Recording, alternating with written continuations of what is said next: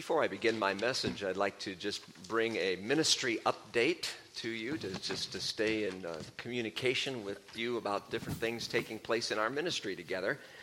Some of you may have read the letter that Pastor Jeremy sent out, I believe it was on Friday, basically indicating that Brian Stanley, our Director of Youth Ministry, is going to finish his time with us here at the end of this month, January 31st.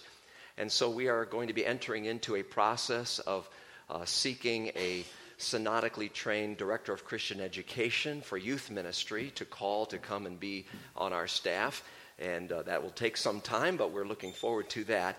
But in the meantime, we're really blessed to have one of our own members, Hillary Makowski, who's volunteered to step up and take on a part-time temporary role to help us bridge the gap. And she is going to work with the junior high and high school youth, starting with tonight's youth meeting, and is going to be also working with them on planning for the National Youth Gathering in Minnesota next summer. So we're thrilled to have her on staff part-time and bridging this time until we're able to call a full-time a full-time youth worker. Also, last weekend, we had a pretty significant event take place on our campus. You recall as voters that you authorized the next phase of the policy governance process to take place. And our entire board of directors and executive staff team met last weekend, Friday night, all day Saturday, and half of Sunday in the next step of establishing policies relative to our new governance model. Our consultant, Paul Zills, was with us for that entire 18-hour period. And great progress was made. And I want to thank all those who were there, who put in the time and effort for that purpose. The process requires a lot of upfront effort and work, but it will ultimately be a real blessing to the congregation. And we have another such similar weekend coming up in February, the 8th through the 10th, where more policies will be established and a new constitution and bylaws drafted to be presented to you, the voters, at a voters' meeting. But anyway, just want to keep you abreast that things are moving forward with the policy governance process. And then also, of course, the pastoral call process continues. You're invited to submit names of pastors that you would like to consider serving as the senior pastor here at Shepherd of the Desert. You can nominate names up until January 31st. The nomination forms are in the narthex, and you send that to the call committee, and there's information about how to do that. So I invite you to take part in that as you see fit. Let's pray. Lord Jesus, we want to know you more personally and intimately. We want to know who you truly are. And as we delve into your word and look at the stories of your life, teach us more of who you are, especially today as we consider your baptism. In your name we pray. Amen. Well, grace to you and peace from the Father and from our Lord and Savior Jesus Christ. Amen. We are in this series where we're asking this question: who is Jesus? We want to understand that more clearly. And we're taking a look at some case evidence to answer that question. The case evidence comes from Jesus' life itself. And this case evidence comes specifically from the most historically reliable documents in ancient literary history. Bar none, the most historically reliable documents, sacred or secular, are the New Testament manuscripts. And specifically, we're looking at the books of Matthew, Mark, Luke, and John, the four books that tell the life story and ministry of Jesus. And we're asking the question, as we examine these texts, who exactly is Jesus anyway? You know, in the world today, there are many and various common misunderstandings about who Jesus is. There are some people who have the attitude that Jesus is just a good moral teacher. Others would say, well, Jesus is actually a false Messiah who died a failure. There are even some who would say, I don't believe Jesus even historically ever lived. Who is Jesus anyway? And how do we say it? How do we know it? Today we're taking a look at the story of his baptism. We're going to focus primarily on the Gospel of Luke, his account of the story. And we really begin the story with the person who actually conducts the baptism. That's a man named John. Came to be known as John the Baptizer or John the Baptist. John, as you recall, was the son of Elizabeth, a relative of Jesus' mother Mary. And he was the son of Zechariah, the priest. When John got to be an adult, God directed him to preach, calling people to repent of their sins and to be baptized. He was you might say, the living fulfillment of Isaiah's prophecy about a voice calling in the desert, prepare the way for the Lord, make straight paths for him. So John was the forerunner, you might say, the one who went ahead of the Messiah, the forerunner of the Savior. And as such, he challenged people to produce behavior in keeping with repentance. He also challenged them to get ready for the Messiah to appear. So let's see how this story unfolds. Luke 3, starting at verse 15. The people were waiting expectantly and were all wondering in their hearts if John might possibly be the Messiah. All right, they're seeing this rather strange character who came out of the desert, eating locusts and wild honey and wearing animal skins and wondered who he was. And then they heard him preaching this message of repentance and baptizing, and they wondered, perhaps this is the guy. Maybe this is the Messiah. And John became aware of their speculations, and here's where we see the humility of John come out in this story. John does not want the people to misunderstand who he is, nor does he want the spotlight to be on himself. No, John very intentionally refocuses the people's attention on the one other than himself. And so listen carefully to how he describes that one other than himself. And as I read these words, have the question in your mind: who is Jesus? John the Baptizer says, "One who is more powerful than I will come, the straps of whose sandals I am not worthy to untie. He will baptize you with the Holy Spirit and with fire. His winnowing fork is in his hand to clear his threshing floor and to gather the wheat into his barn. But he will burn up the chaff with unquenchable fire." Now, of course, John is speaking about Jesus. But notice what he says about Jesus. Notice the affirmations that John gives of just exactly who Jesus is. First of all, he says, he is that one more powerful than I will come. One more powerful than I. He acknowledges that Jesus has a power far greater than any human could have. Secondly, he says, the straps of whose sandals I'm not worthy to untie. It's his way of saying, this one is worthy of honor. This one is one to be adored.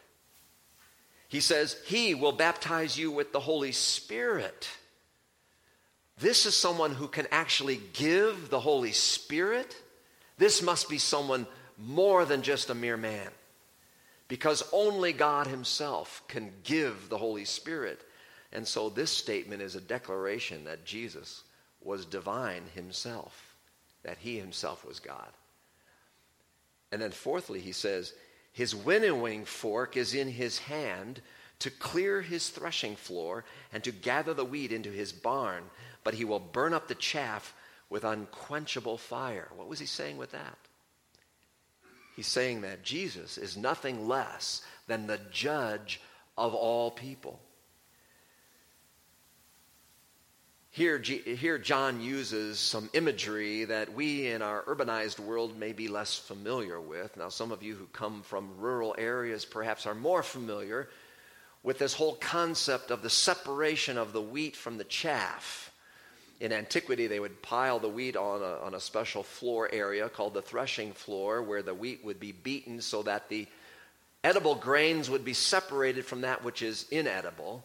The grain gathered into barns, and the chaff, the inedible part, would be thrown away or burned. There was a separation of the two parts.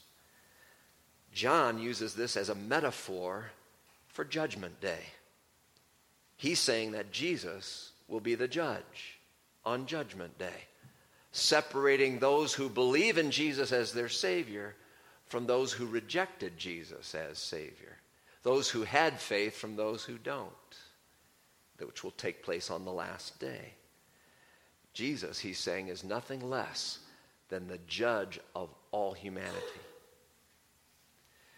Those are pretty powerful affirmations from John the Baptizer of who Jesus is. But now our text continues with verse 21 and following.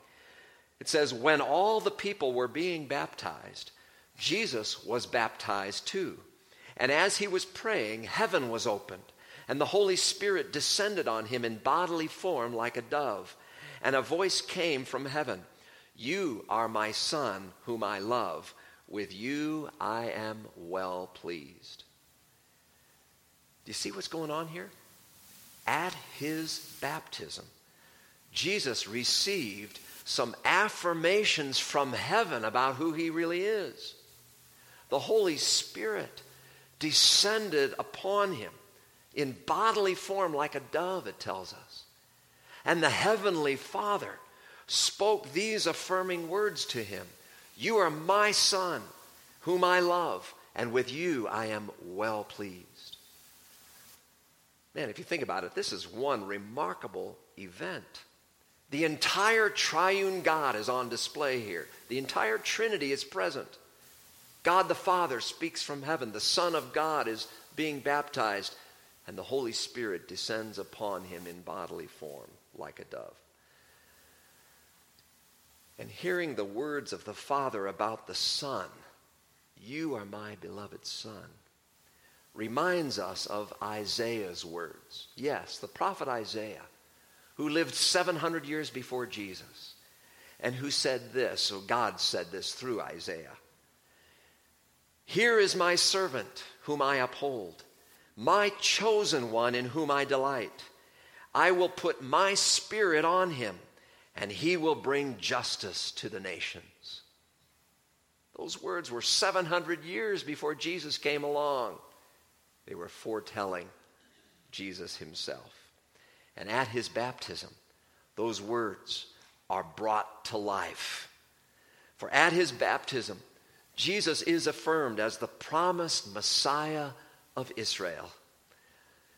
And now, when it came time for Jesus to be baptized, initially, John was just a little bit hesitant to do this. And I think that's out of his own sense of humility. But Matthew is the one who gives us this insight about this part of the story. In Matthew chapter 3, it says, "Then Jesus came from Galilee to the Jordan to be baptized by John. But John tried to deter him, saying, 'I need to be baptized by you, and do you come to me?' But then the way Jesus responded is extremely insightful. Listen to what Jesus said. Jesus replied, 'Let it be so now.'" Catch this. "It is proper for us to do this to fulfill all righteousness." And then John consented. What I want you to catch here is that Matthew's account helps us understand why Jesus was baptized in the first place. After all, Jesus was the sinless Son of God. He didn't need the cleansing of sin that baptism provides. So why was he baptized? Those words that Matthew shared with us give us insight as to why Jesus was baptized. Jesus himself answered the question. It was to fulfill all righteousness. What's meant by that? Well, his baptism really is done for a variety of reasons. And the first is to indicate that Jesus is indeed the Messiah. You see, God had certain righteous requirements of what Messiah would be. And all of those righteous requirements for the Messiah were fully met in Jesus. And so his baptism indicates that he is the promised Messiah. What I think is important to understand is that the very Hebrew word Messiah, which is the same word as Christ or Christos in Greek, those two words mean the same thing. The anointed one. The anointed one. It harkens back to the fact that in the Old Testament times there were three kinds of people who were anointed into their office of service to the Lord. Prophets were anointed into their office. Priests were anointed. And kings were anointed. Catch this. Now Jesus, at his baptism, is now anointed in the fullest way into his trifold office of the great prophet, the great priest, and the great King of kings and Lord of lords. He is the great anointed one, the Messiah, the Christ that God had promised to send centuries earlier. So his baptism, first of all, indicates that he is the Messiah, the one the prophets foretold. Secondly, his baptism is his way of identifying with humankind. We said, of course, that Jesus himself was sinless. But in his baptism, it's like he identifies with our sin and our failures. He identifies with us so closely, he then becomes our substitute as he later gives his life on the cross. But his baptism is his first step into our identity. Thirdly, the reason that he was baptized was to give an example to his followers. He wanted them to experience the fullness of what baptism can mean for them, the fullness of the washing and cleansing and the indwelling of the Holy Spirit, and he sets an example for them, for you and for me. And then fourthly, his baptism was the way to initiate his public ministry. He's now 30 years old, and his baptism is the launching point, the initiating event of his 3-year public ministry. And in fact, something really significant happens the very next day, the day after Jesus' baptism. And again, it involves John the Baptizer. This part of the story is told to us by the Apostle John in his gospel in chapter 1. It says, the next day, the day after Jesus' baptism, John, that is John the Baptizer, saw Jesus coming toward him and said, "Look, the Lamb of God who takes away the sin of the world. This is the one I meant when I said, a man who comes after me has surpassed me because he was before me. I myself did not know him, but the reason I came baptizing with water was that he might be revealed to Israel." Then John gave this testimony. "I saw the Spirit come down from heaven as a dove and remain on him. I would not have known him except that the one who sent me to baptize with water told me, the man on whom you see the Spirit come down and remain is he who will baptize with the Holy Spirit. I have seen and I testify that this is the Son of God." Wow, what a testimony from an eyewitness of all of these events.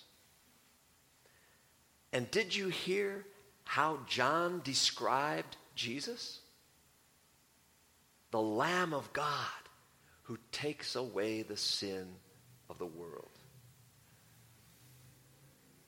Jesus' baptism ultimately points forward to his reason for coming into the world in the first place. That is, to be the sacrificial lamb who would die for the sins of the people.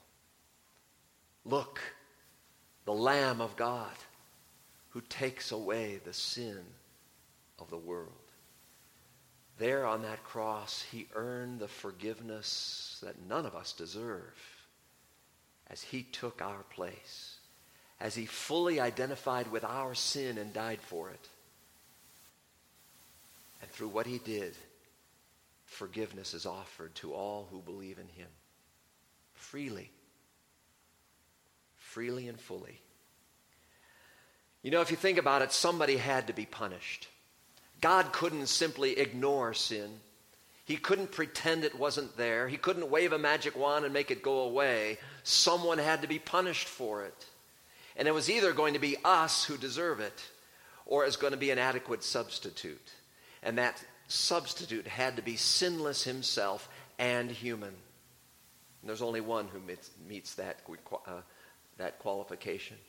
There's only one who is both God and man, Jesus, the Messiah. And he is your substitute and mine.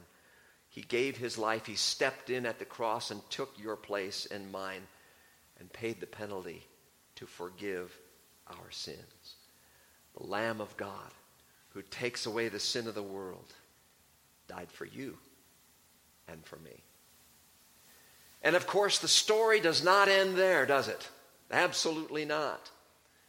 For the story is fulfilled 3 days later as that Son of God comes back to life, victorious over death and sin and Satan and hell. Victorious over all that is wrong, guaranteeing that all who trust in him too will be raised from the dead on the last day and will have everlasting life in heaven with him. And friends, now this is where our own baptism plays an important role. And I want you to listen what St. Paul says once again in today's epistle lesson about our baptism and what it has to do with what Jesus did for us. He says to the Romans, "Don't you know that all of us who were baptized into Christ Jesus were baptized into his death? We were therefore buried with him through baptism into death, in order that just as Christ was raised from the dead through the glory of the Father, we too may live a new life. For if we have been united with him in a death like his, we will certainly also be united with him in a resurrection like his." What's the basic point Paul is communicating here? Our baptism connects us to the death and resurrection of Jesus. It connects us. The cross is for us. The empty tomb is ours. We are connected to his death and resurrection. We are the beneficiaries of what he accomplished there. We receive forgiveness and eternal life. And our baptism is what connects us to it all. Let me extend this invitation, if I may. If you have not been baptized, or if perhaps your children have not yet been baptized, and you would like to explore further what baptism is, and or what it means to be a Christian, a follower of Jesus, I would love to sit and talk with you. Give me a call, send me an email. Let's get together and talk. It could be the most important thing you do in your life. I began this message by saying that there are various opinions about Jesus. Some say he's just a good moral teacher. Some say he's a false Messiah, a failure. But let me ask you, based on what we observe in his baptism, his death, and his resurrection, how do you answer the question, who is Jesus? I pray that you would call him your loving Savior. Amen. And may the peace of God, which passes human understanding, keep your hearts and minds in Christ Jesus, your Savior. Amen.